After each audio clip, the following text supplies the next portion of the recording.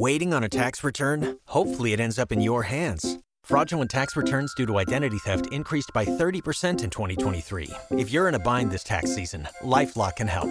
Our U.S.-based restoration specialists are experts dedicated to helping solve your identity theft issues. And all LifeLock plans are backed by the $1 Million Protection Package. So we'll reimburse you up to the limits of your plan if you lose money due to identity theft. Help protect your information this tax season with LifeLock. Save up to 25% your first year at LifeLock.com/aware. We're excited to announce that our very own podcasting platform, Zencastr, has become a new sponsor to the show. Check out the podcast discount link in our show notes and stay tuned for why we love using Zen for the podcast. You're listening to the Archaeology Podcast Network. This is the CRM Archaeology Podcast. It's the show where we pull back the veil of cultural resources management, archaeology, and discuss the issues that everyone is concerned about. Welcome to the podcast.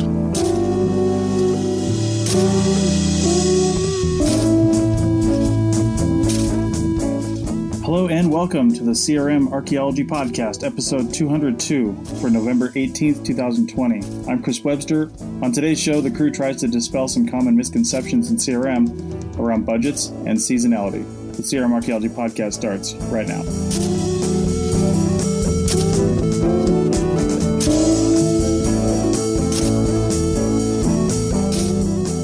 Hello and welcome to the CRM Archaeology Podcast, episode 202.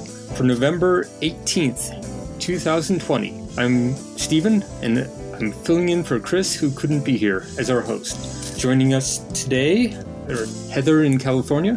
Hi, everyone. And Doug in Scotland. Hey, everyone. And he's on time. Today, it's early November, so winter just showed up for us here in Calgary, and I'm sure if it hasn't reached you yet, it's about to.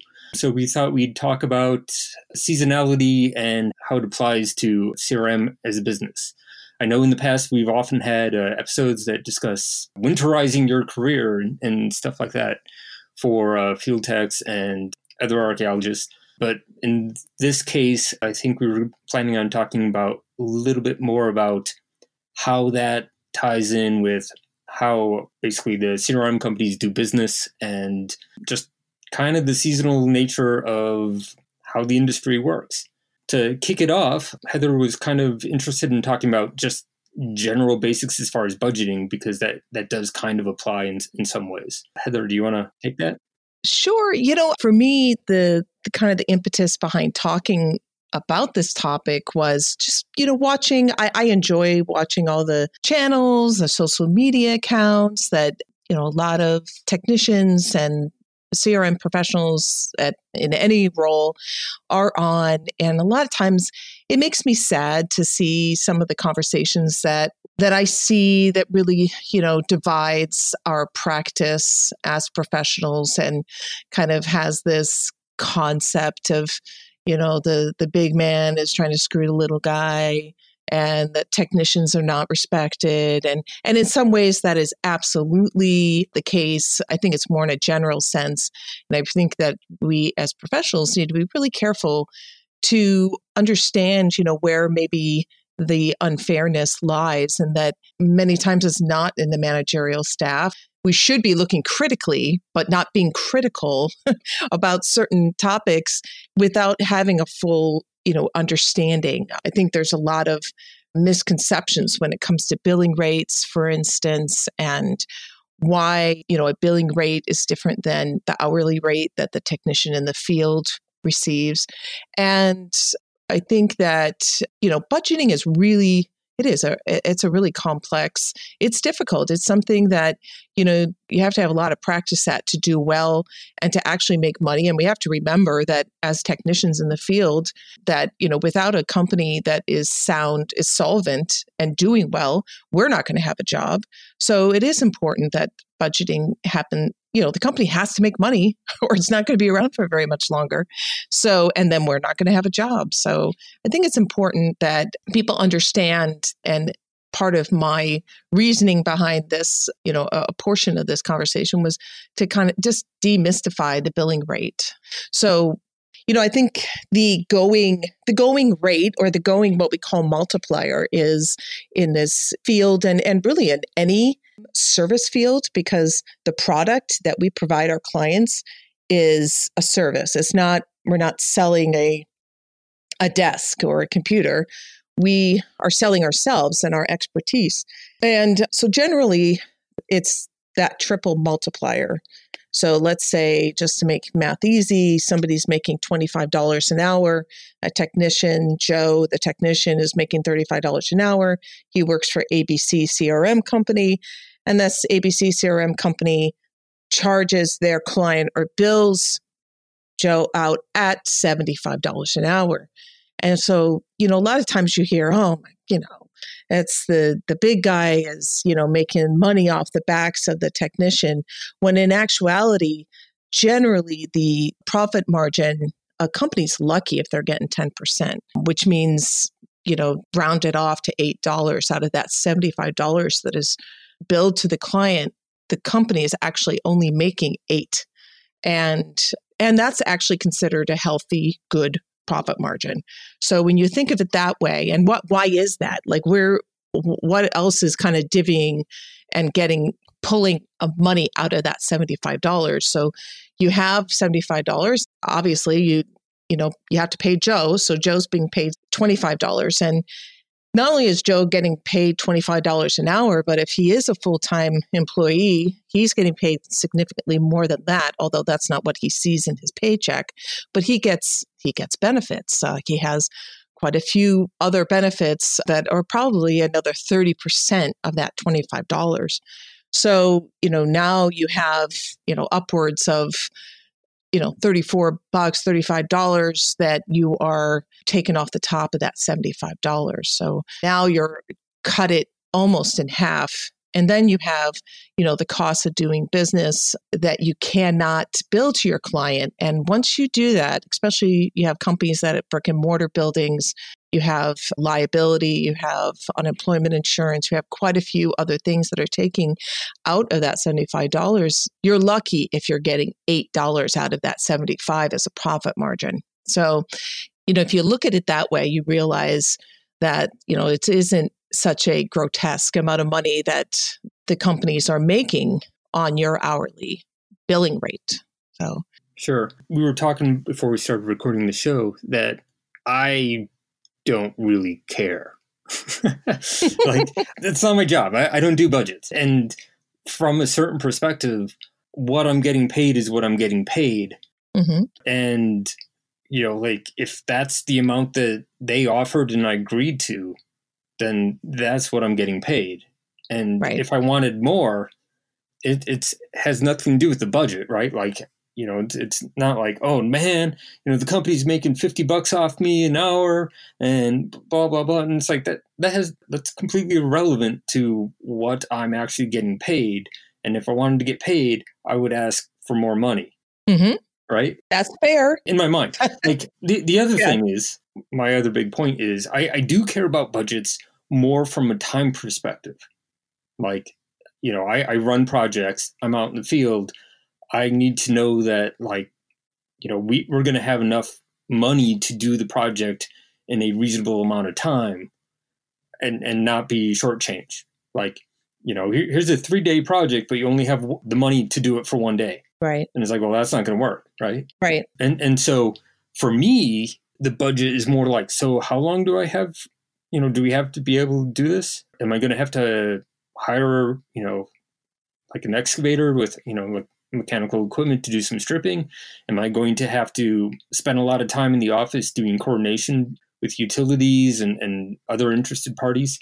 Am I, like how much time am I going to have to do like historical research or, artifact analysis or, like I think of it in terms of person hours, right, more than, dollars. So I'm curious, Stephen, are you the one who actually writes the proposals and figures out the budget, or you provided a job and said, this is the amount that you have to do it within? Generally the latter, okay, but sometimes the former. Okay. Sometimes, particularly for excavation, like if I go out there on a survey and I find a site, I've been there. I've seen it. I have an idea of what the site is. I have an idea of what the, I want the research design to be like. And I'm sometimes then consulted as to, so what do you think? How many days do you think this is going to take? How many people, Right. Mm-hmm. In the cases of like survey, I don't necessarily have that level of input sometimes. Right. But I do think, particularly after this year, I had a few projects and I've been thinking about kind of self-assessing what my thoughts were of how long this was going to take versus how long it's actually taking.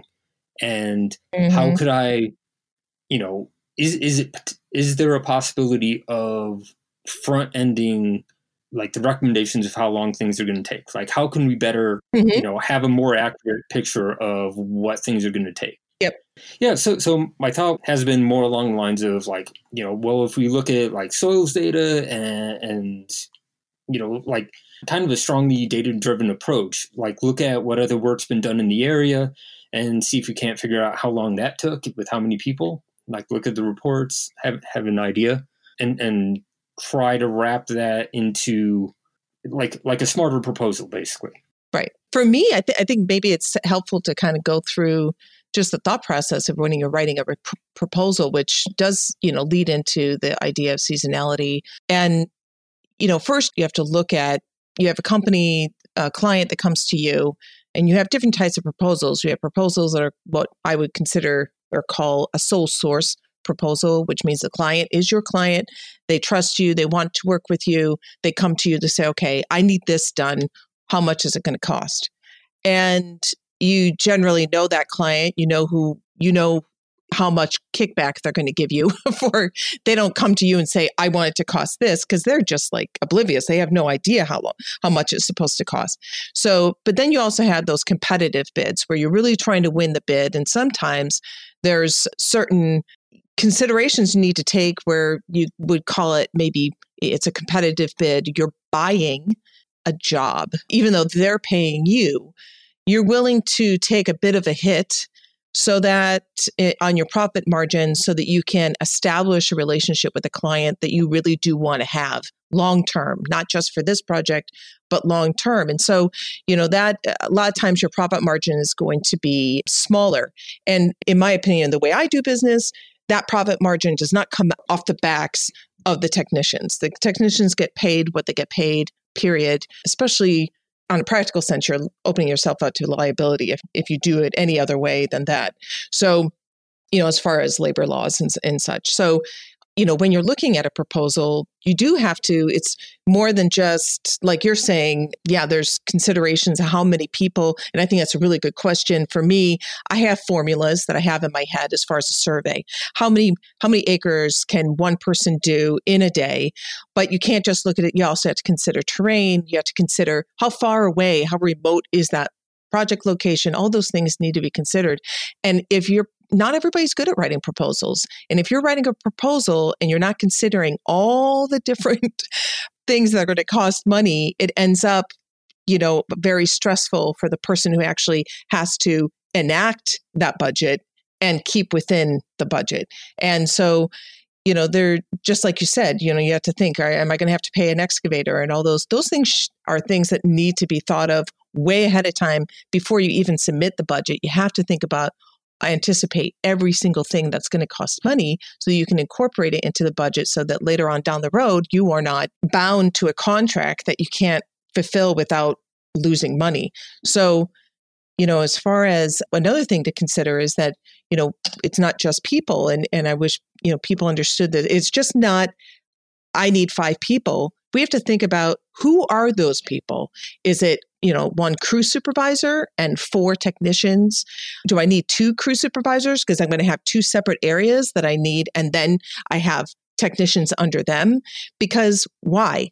Because the crew supervisor is likely going to have a different billing rate or a different hourly pay than somebody who's a technician. They're going to get paid more. So now if they're going to get paid more, then I need to consider that it's not just straight across the board, 5 people at $60 an hour. I have to consider that I might have some at $90 an hour. And that's where people start losing their budget, is when they only apply just this roundabout, I need 5 people at $60 an hour. And I'm just giving, general terms. Sure. And then next thing you know, they don't have 5 people at $60 an hour. They need somebody at $90 an hour. And now all of a sudden you're eating into your profit. And the budget just goes down from there. And, these are things that I just don't think, unless you've had to do it yourself, that you're going to understand all the nuances behind a proposal and why you see managers of a project sweating bullets in the middle of a survey going, crap, I've already gone through my entire budget and we're only 75% done with the acreage that we have to do. And it's, that's where it comes from. It's from not having built that proposal on the front end correctly. And I just think it's helpful for people to have that perspective. Sure. Yeah. And when you do this, thinking about like the seasonality, because I'm looking outside and I literally just finished a field project on Friday and the weather was nice. And then basically winter storm has blown in over the weekend. So like I totally just got by the skin of my teeth in this one. But, like, do you take into account like seasonal weather? Like if it's cold, people are going to be moving slowly. If it's like a lot of really heavy rains, like the work goes slowly, right? So is that a factor? Absolutely. It's a factor. It's especially a factor. We have some projects that are fairly remote and are likely going to have rain. So now you have people that, let's say you have an agreement, you have already told your technicians they're not going to get paid unless they're actually working. So let's say we have a rain day, we cannot work. So we have a rain day, we can't work. We're not going to pay you your hourly wage, but we are going to take care of your hotel per diem, which any good company should be doing that. You can't strand somebody out in the middle of nowhere and then not be paying their hotel when you have a rain day. I mean, it's just not right. So those are all things absolutely you have to consider. And then also you have to consider, there are some companies, if at all possible, I do try to give somebody like a half a day of work because it's hard. I mean, they're stuck out there where they could have been working another job. And there are some projects where you do have that ability to even pay them for the full day, as long as it doesn't extend too long. But, a lot of that obviously is affected by whether it's a sole source or a competitive bid, and the ability of the person who actually wrote the proposal to really have that foresight. Not everybody does, and that's where you get into situations where you're asking technicians to do, or not me, but some companies are saying, hey, I don't want to be the one that's on the hook for having a lower profit margin, which is small to begin with anyway. So you start encouraging your technicians to do things that are just not fair, and that's where I think technicians need to really decide if you don't like how a business is treating you, and then you just don't work for them anymore. I mean, they get the message that way. And hopefully you can find a company that does offer you what you want. Yeah, I think there's a ton of companies that are very fair out there. You just have to look for them. I mean, just like any job, not always going to get the perfect job. In fact, very few people stumble across an awesome job opportunity in any field and work right off the bat. That's just not practical to think that you're going to get that. So, you learn is called, what the hard knocks of life, right? Sure. You learn what to look for next time around. On that note, I think we'll end this first segment and go to a break and come back and talk maybe a little bit more about budgets, but maybe a little bit about seasonality. Back after the break. Chris Webster here for the Archaeology Podcast Network. We strive for high-quality interviews and content so you can find information on any topic in archaeology from around the world. One way we do that is by recording interviews with our hosts and guests located in many parts of the world all at once. We do that through the use of Zencastr. That's Zencastr. Zencastr allows us to record high-quality audio with no stress on the guest. Just send them a link to click on, and that's it. Zencastr does the rest. They even do automatic transcriptions. Check out the link in the show notes for 30% off your first 3 months, or go to zencastr.com and use the code CRMARC. You've worked hard for what you have. Your money, your assets, your 401k, and home. Isn't it all worth protecting? Nearly 1 in 4 consumers have been a victim of identity theft.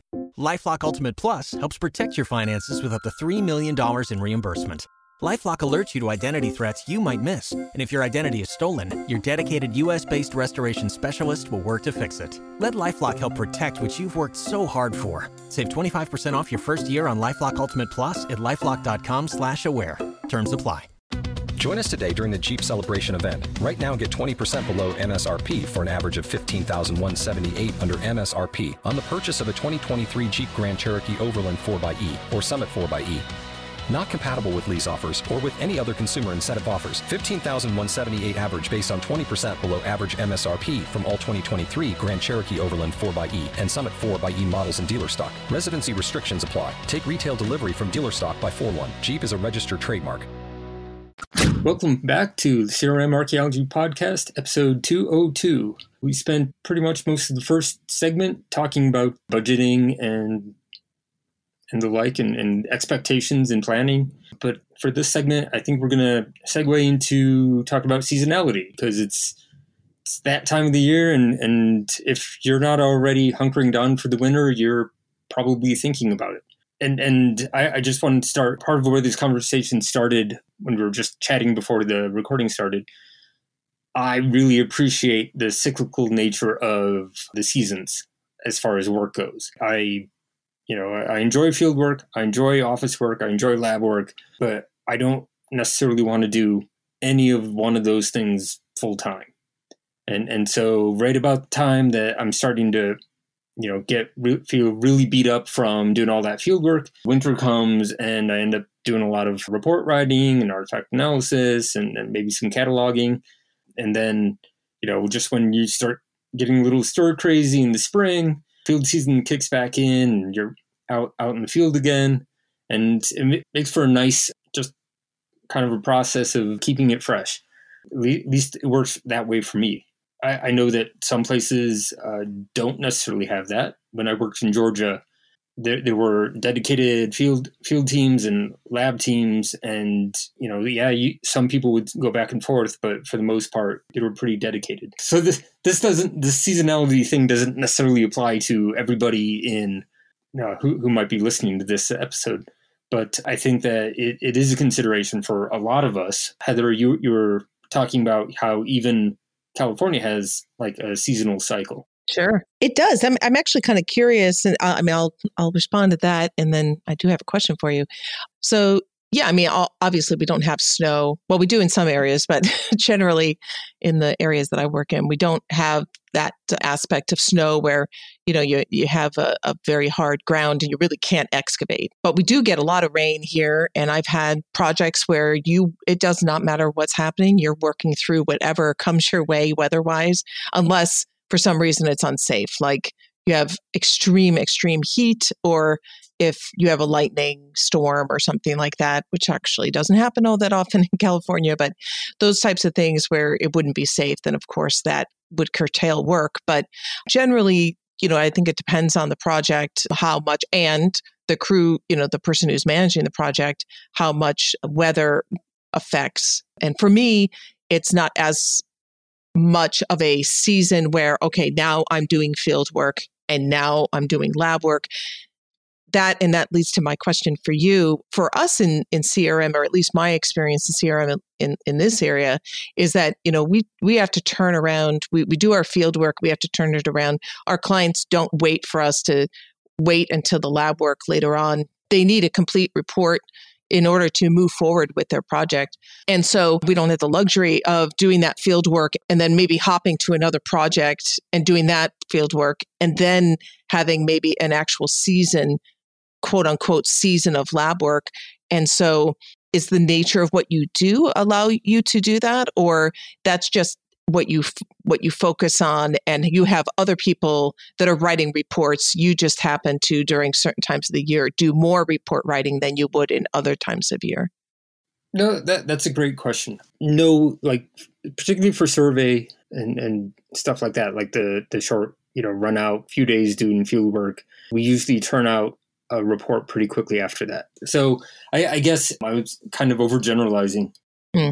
In the summer, we do there's you go out into the field, work on a project, go back, write it up, submit the report, go back out in the field for a different project, come back, write the report. And, depending on the schedules and the workload that needs to get done, you could be, going from one field project to another field project to another field project, and then coming back and writing all those up at once. Got it. that sort of thing. But there is a certain amount, particularly for mitigation and excavation, because those require that much more lab time. Sure. A lot of times those get put off into the winter unless there's something in the client's timeline that, doesn't allow for it. Yeah, that's interesting because at least, see, in California now, I'm seeing it more and more where agencies that, the ones that actually are the ones that are employing the mitigation measures or making sure that the mitigation measures are followed, or the ones that are actually writing the mitigation measures, are now including caveats that clients are not allowed to have an occupancy permit or any kind of permit that allows them to move forward with the project until the mitigation measures are complete, the report is turned in, and if it's an excavation or data recovery, that everything is curated according to the conditions of the project. And so, I've seen it increase in the last few years. And the reason is because, like we all know, people do the field work, they will do maybe the analysis, but they are really poor about writing it up. And so, agencies and I think tribal members were really, starting to see how people are not following through and doing what they're supposed to be doing as far as the actual report, which is the purpose of doing the data recovery, that we actually have data in the end that is now there for others to look at and for us to learn about the prehistory of the area. And so I think they've started getting wise to that, and now they write that in the mitigation measures. So now that even makes it more difficult, which, has definitely changed how we look at a project schedule. So I think you're right. I mean, or I shouldn't say I think you're right. You're doing what you're doing. But in this area, it used to be that you would excavate and then you would do, you sand the lab work out, and then you would write the report when you had an opportunity. It was a luxury to be able to sit down and really take your time writing a report. And now you don't have a choice. Like, you have to get it done in a certain period of time because, you have your client tapping their fingers on the desk waiting for it, because until they have it, they can't move forward. And because we're kind of the last thing that's done, it has to happen quick. So. Yeah, well, and being the last thing to get done, I always joke that we're nothing more than like really slow utility locators. Yeah. We're going to sweep the area, tell you if it's okay. Oh, you want to dig there anyway? Well, we're going to have to move it. So now we have to get all the agreements in place. And yeah, it doesn't quite work that way. First, because Alberta, we get archaeology permits to do field work. Right. And in the permit, it's stipulated that you have to do a report, and you have a timeline to do it. And it's pretty standard for all the projects, all the permits. And so, like, not doing a report isn't a possibility. If you don't do a report, you're never getting another project. Yeah. That's what I wish it was that way. Which makes your employability really poor. It really should. We should adopt something like that. I mean, we have something like that for ARPA permits, when you're working on, state parks land, national parks land, you have to have a permit before you do the BLM, that sort of thing. But in general, we don't have that. I think that's an excellent way to go. So to go back earlier in what you were talking about, they don't get to start the project until they have approval from the Historical Resources Management Branch, which is the Alberta government agency. So just because, we finished the field work, if we haven't done a report yet, they don't get their approval. So the cases where I'm talking about, like, okay, now we can do our lab work. Those are cases where the projected start date for those projects aren't until, in this case, it'd be like, later 2021 or 2022. So by their timeline, we have plenty of time to get it together and get the report submitted. That's great. It doesn't always happen that way. Sometimes by the time they call us to do the work, they already have the trucks running. And it's like, well, yeah, when did you want clearance by? Because you're not getting it. Right. So sometimes we do have people in the lab, in the summer, knocking stuff out because we gotta get moving on that report. There is a thing here where they do allow interim reports in certain circumstances, which are very much like for a quicker turnaround. So the artifact analysis isn't quite as deep. It's usually just like mass and counts of the artifacts, and with a very kind of superficial analysis of the site and stuff like that. Usually, though, that's, at least in my experience, from what I've seen, that's usually used when you want to do more work, and so you want more requirements, and you don't want to wait until like the full analysis is done before saying like, okay, now we'd like to do more work. Usually the interim's used to like kind of expedite the, like, we really want to do more work, and so we need new requirements from the province, but time's a factor, so we're going to do it as quickly as possible within that framework. I'm curious for people in Canada, and probably it's the same in the US as well, as far as people that are as needed technicians. Do people just go and find another job? In California, you can keep pretty busy as needed and just, kind of hop around with a few companies and stay fairly busy. So, in an area where you really don't have a choice, you can't excavate or you can't do surveys because of the snow or frozen ground, do people generally just go find another? Some people say they go south, but then you have to establish that you really know, you have a regional expertise, you have a regional knowledge, and it's difficult to do that, to work in the north and then go and, as they say, fly south. I think some people are successful in that, but that's certainly not going to be for somebody that's coming out of college that is looking for a job, or even for people that, just the average person doesn't have the luxury of just, packing up and leaving for a few months. And obviously that is the nature of our business, but, in California, really do appreciate technicians that have a lot of experience in the area. So, I'm not as open to just having somebody who comes in that's never worked in the area before, and you have to start somewhere. So, generally in Canada, what do you folks do when the season of digging is done? What is your percentage of people that would continue to have work, let's say in the lab? Well, first, like that, time I worked in Georgia that I was talking about earlier, that's exactly what it was. It was a snowbird job. I got hired, drove through a blizzard on January 1st, moved to Georgia, and did a project until the spring, and then left that project and went back up north to the Midwest. So as far as the requirements go, yeah, theoretically you need a certain level of expertise, but at the field tech level, which I was at the time, because this was back in the 20th century, I just needed to be able to know what a flake looks like, right? Like, right.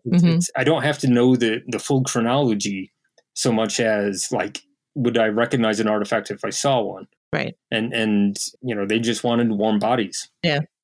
So I got in on that.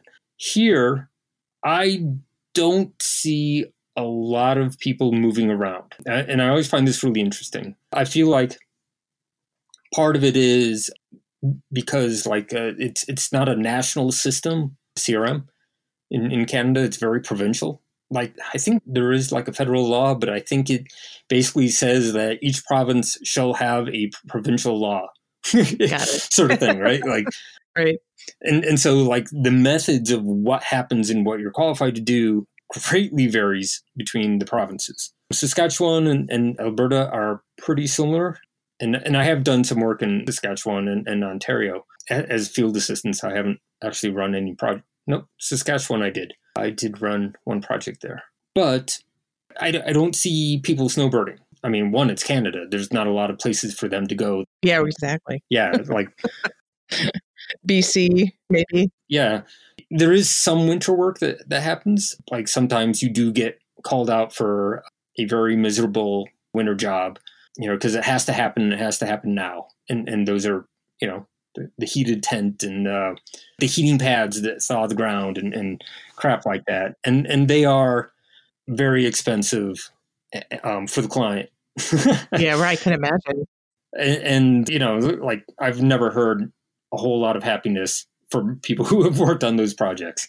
I've never actually done one myself because I've only been working in Canada for 6 years now. So a lot of the winter work that tends to get done is lab work finishing up like final artifact analysis and stuff like that for technicians. And yeah, we don't keep them all on. And so I think that a lot of them end up pulling employment insurance, basically unemployment, for the winter. And you know, maybe they've got like a winter side gig job that they do, or I don't know. I think it varies, and the goal is to get a full-time job. Right. You know, that's the goal everywhere, right? Like, you know, have a permanent job. And, you know, some people, if they don't get one, you know, eventually they just drop out because, you know, it's a really hard lifestyle to live in the long term. In the Mountain West, you end up with a lot of, at least at the field tech level, people going into sort of winter activities, seasonal winter stuff. So all the ski slopes / snowboard slopes open up. And so you end up with a lot of people who, as archaeology ends, they then move into the other seasonal job that they have. And some people can make that work quite well, where they just alternate. You know, there's a couple of winter-based jobs, seasonal jobs, that happen to work really well with archaeology because, you know, as soon as the snow disappears, archaeology can pick up again. And as soon as the snow gets there, the winter jobs pick up. So, yeah, I mean, there's other stuff, skiing, you know, snowboarding, bits of other sort of wintry stuff, ice skating, all that sort of stuff. So I've known quite a few people that have been fairly successful doing that. Definitely, it takes a certain personality to be okay with that. That's why I think archaeologists are peculiar personality-wise as a whole, just like any, you know, if you think of a seasonal type of job, or just like you're saying, even, you know, I've had a lot of friends that do a lot of that, you know, they're ski bums or ski instructors or, you know, working in ski resorts. And they definitely are very similar personality-wise. You have to be willing to kind of go with that flow and not have that certainty in front of you. Yeah. Well, on that note, let's go to a break and we'll come back and have further discussion about seasonality. Back in a moment. Pulling up to Mickey D's just for drinks? Oh yeah, that's me. Nothing extra, just perfection and a straw. Coming in hot for the coldest cups on the block. Because there are drinks. Then there are drinks from McDonald's. Mix things up with any size lemonade or sweet tea for $1.49. Perfect with our classic fries. Price and participation may vary. Cannot be combined with any other offer. Ba-da-ba-ba-ba. Waiting on a tax return? Hopefully it ends up in your hands. Fraudulent tax returns due to identity theft increased by 30% in 2023. If you're in a bind this tax season, LifeLock can help. Our U.S.-based restoration specialists are experts dedicated to helping solve your identity theft issues. And all LifeLock plans are backed by the $1 Million Protection Package. So we'll reimburse you up to the limits of your plan if you lose money due to identity theft. Help protect your information this tax season with LifeLock. Save up to 25% your first year at LifeLock.com/aware. Welcome back to CRM Archaeology Podcast, episode 202. We've been talking about both budgets and seasonality. So I kind of want to twist those threads together a little bit. Recently, on a field project, I was driving to the project site with one of my bosses, and we were discussing this whole seasonality thing and about how, you know, in some places where it's warm, you don't necessarily have like that level of seasonal downtime. And so, you know, just work just keeps going, right? Like you work through the winter, the lab staff's always on. You basically have permanent lab staff, or permanent as long as there are projects, and it just keeps going. And that brought up a really interesting thought between us, which was, do Southern CRM firms make more money? Like, is it a more viable business model to do CRM in warmer climates because you don't have to stop. You just keep going. So I thought I'd bring this up because it addresses both, basically both of what we've already been talking about. Anybody want to try to field this? I think it's probably highly speculative. Yeah, off the top of my head, I would say it doesn't pass the gut check, just because. If we're talking just USA here, all the CRM firms are quite small. Mm-hmm. And one could make the argument that the bigger ones are in the South, but mainly it's the Southwest. So unless you're like part of an organization that's been bought out by a bigger environmental consultancy firm, engineering, something like that, some sort of organization that can like then have jobs all across the country and, basically have a bit of a scale factor to them. For the most part, you would expect by now, CRM has effectively been going for almost 50 years, 1970s, essentially. So if it was a huge advantage, we would have seen by now that actually we'd have, 1,000 strong archaeology firms, and we would have, maybe just a couple, and they would dominate everything. Or you would have got people who could then buy out firms from the south upwards. So buying out people in, I don't know, maybe you're based in Texas and you buy out everyone heading up from Oklahoma and all the way up to the Dakotas and whatnot. Well, don't we see that? I mean, when I think about large CRM firms, and are there large CRM firms? Pure CRM firm. Isn't Swika? No, that's an environmental firm. They do way more than. Didn't they start as a CRM firm, though? I do not know. But I know that they do more than CRM. Because I thought they had. Yeah, maybe. Who's this? I missed the... SWCA. Yeah, they're environmental. The largest... I don't know if they still are. It was SRI was the largest CRM, primarily CRM, starting out as a CRM company. And they had maybe 100 people, give or take, on anything. So, I mean, But I feel like these are, like when you talk about like the larger firms, and granted, for CRM, that means like more than 15 people, right? But like when you talk about the larger firms, I think of companies coming out of California and the Southwest, and yeah, there's still small firms there, but... Yeah, but that has more to do with where the work is. Everything west of the Mississippi has massive amounts of government land, which results in a lot bigger projects, a lot more archaeology. And that's not to, there's still lots that happens on the east and, northeast and stuff like that. But, you see it with wages. Wages are better out west because there's more work. Mm-hmm. I think what you're seeing with that is basically, that's why I was saying like, Southwest or West or stuff like that.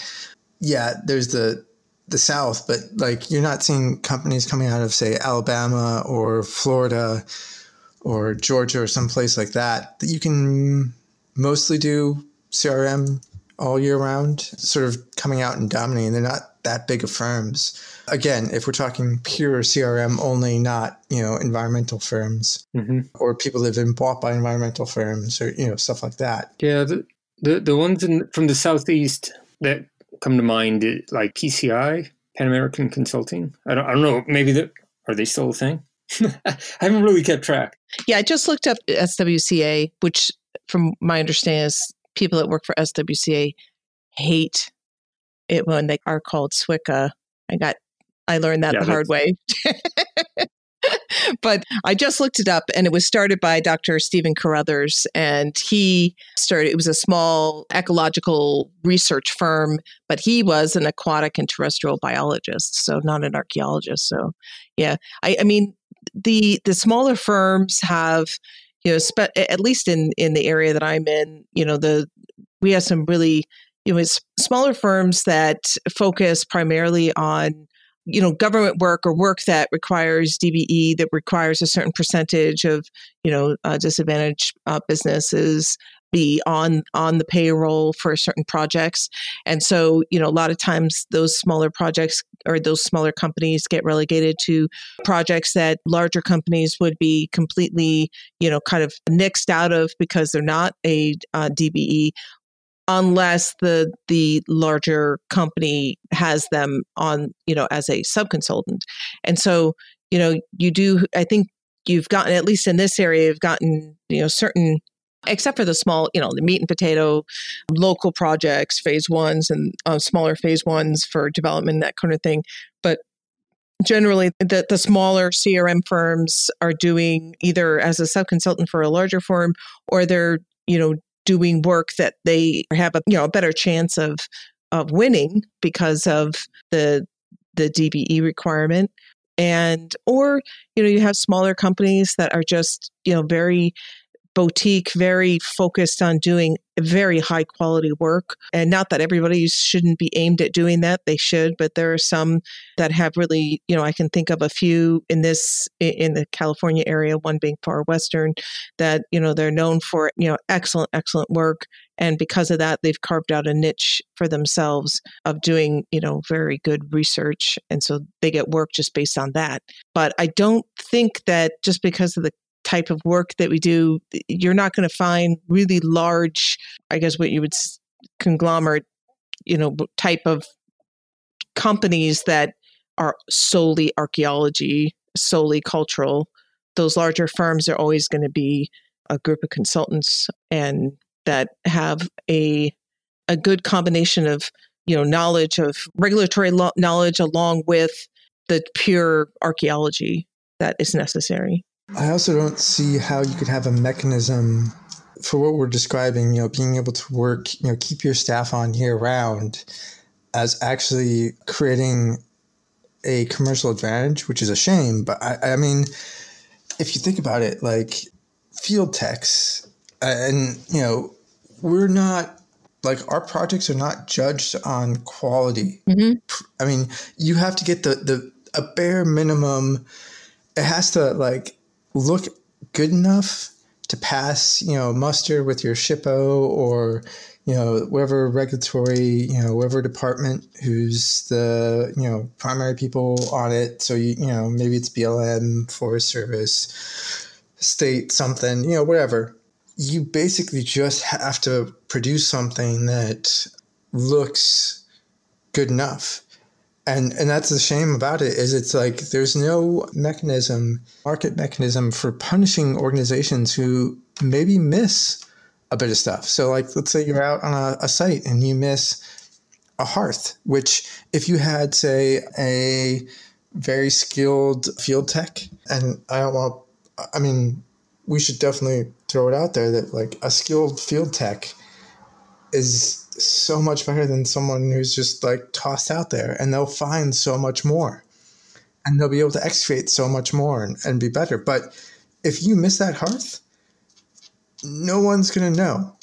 Mm-hmm. There's no one there to check. We don't have, you don't have any sort of oversight. Occasionally you might have someone pop out to a site from, the overview. So maybe it's a BLM archaeologist who sort of wants to see what's going on but they're not there every day. They're not there, double checking and seeing for quality. And so you could just hire in, and I don't say you could, it happens.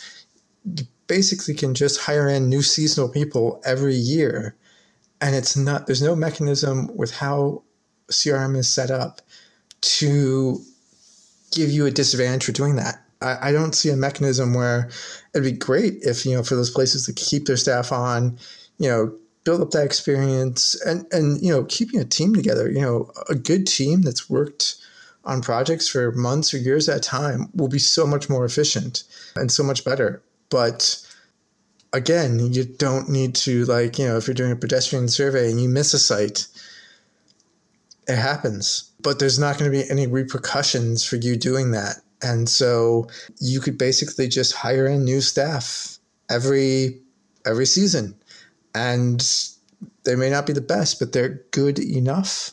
And so I don't see there being any commercial advantage for having, there's a person advantage, and there's being a good human being and keeping someone on for year after year without having them to have the stress of trying to find the next job.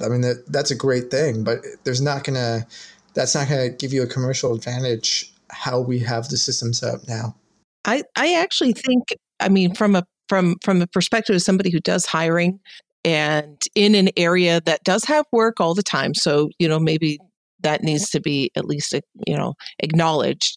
But, I have found over time that having a regular set of people that you have trained a very particular way and that what you're getting is a lot more pound wise rather than penny foolish.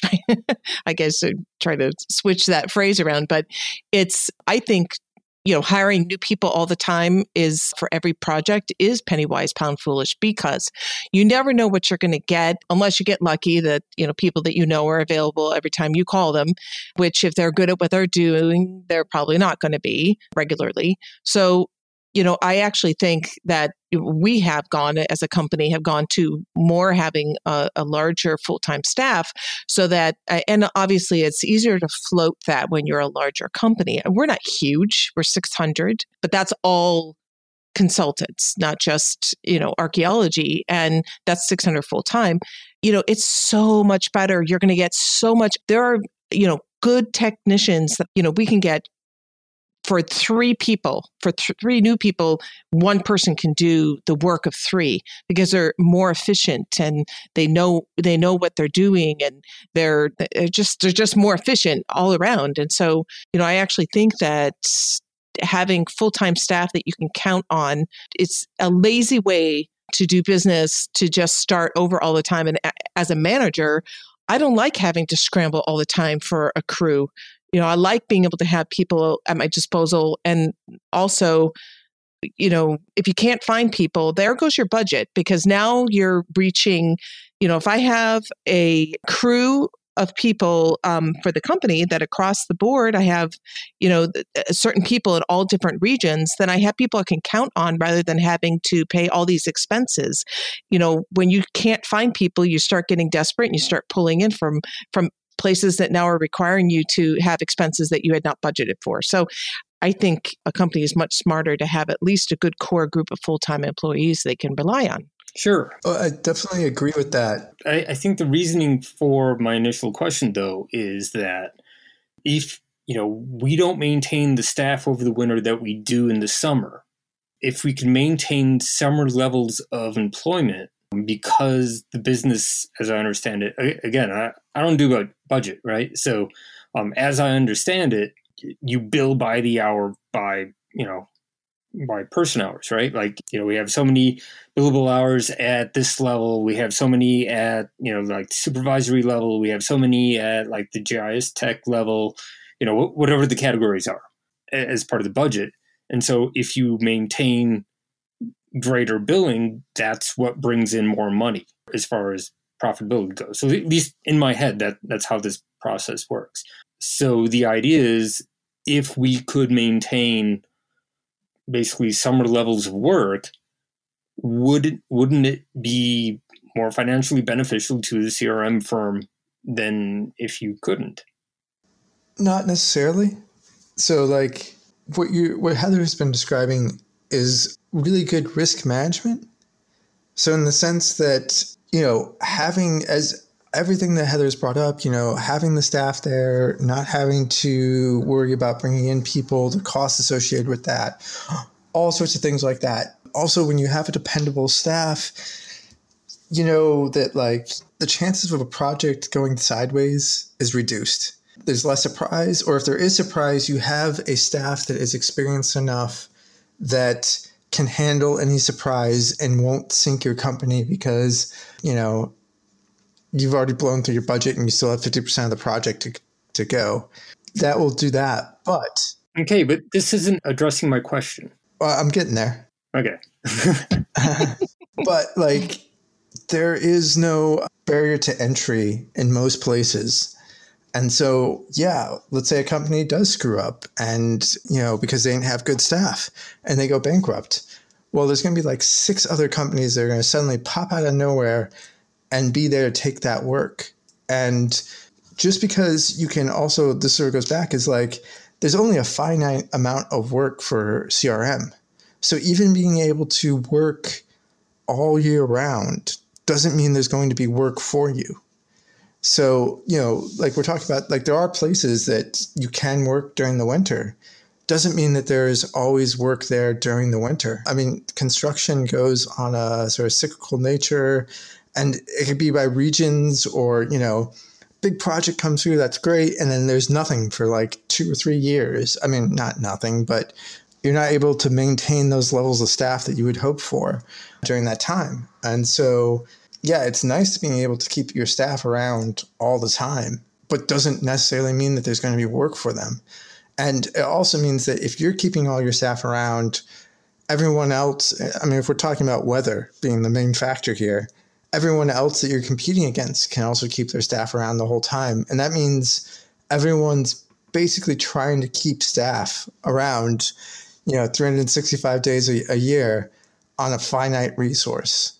And that's tough. I see lots of advantages to being able to keep around staff, but one of those being that you're going to make more money and be able to, dominate the CRM sector is not one of them. Okay. That's about all the time we have, so we'll just end on that note. Goodbye. Aren't you supposed to wait, Doug? I mix it up sometimes. Sometimes Doug doesn't wait for anybody but Chris. I feel special that you did that. Doug. Yeah. Okay. And sometimes I do a countdown. You feel safe with us? I do. You guys are, I feel safe enough to go early.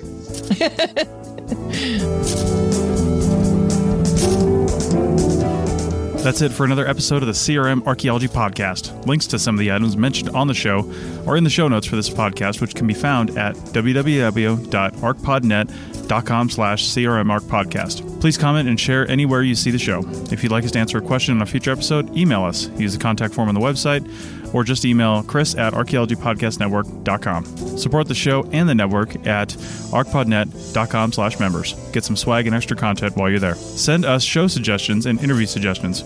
We want this to be a resource for field technicians everywhere, and we want to know what you want to know about. Thanks to everyone for joining me this week. Thanks also to the listeners for tuning in, and we'll see you in the field. Goodbye. Hear me, Doug? Goodbye. Goodbye. Goodbye, Doug. Oh, no, I already said it, guys. You can say it more than once. 2 minutes ago. Yeah, well, you can say it again. You were saying goodbye to our audience. Can you say goodbye to us? Hey, guys, this is like, there's only one bye. Yeah. It's either really late, Hit really your quota. early.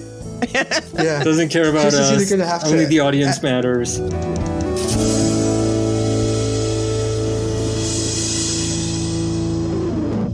This episode was produced by Chris Webster from his RV Traveling America, Tristan Boyle in Scotland, and the Archaeology Podcast Network, and was edited by Rachel Roden. This has been a presentation of the Archaeology Podcast Network. Visit us on the web for show notes and other podcasts at www.arcpodnet.com. Contact us at chris@archaeologypodcastnetwork.com. Yeah, he's either going to have to edit this out or edit it in or cut it and move it around or just get in our whole 2 minutes of us just talking.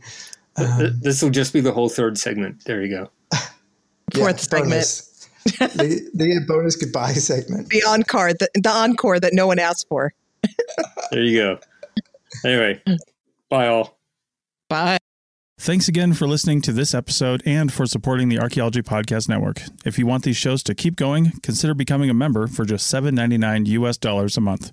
That's cheaper than a venti quad eggnog latte. Go to arcpodnet.com/members for more. You've worked hard for what you have. Your money, your assets, your 401k, and home. Isn't it all worth protecting? Nearly 1 in 4 consumers have been a victim of identity theft. LifeLock Ultimate Plus helps protect your finances with up to $3 million in reimbursement. LifeLock alerts you to identity threats you might miss. And if your identity is stolen, your dedicated U.S.-based restoration specialist will work to fix it. Let LifeLock help protect what you've worked so hard for. Save 25% off your first year on LifeLock Ultimate Plus at LifeLock.com/aware. Terms apply.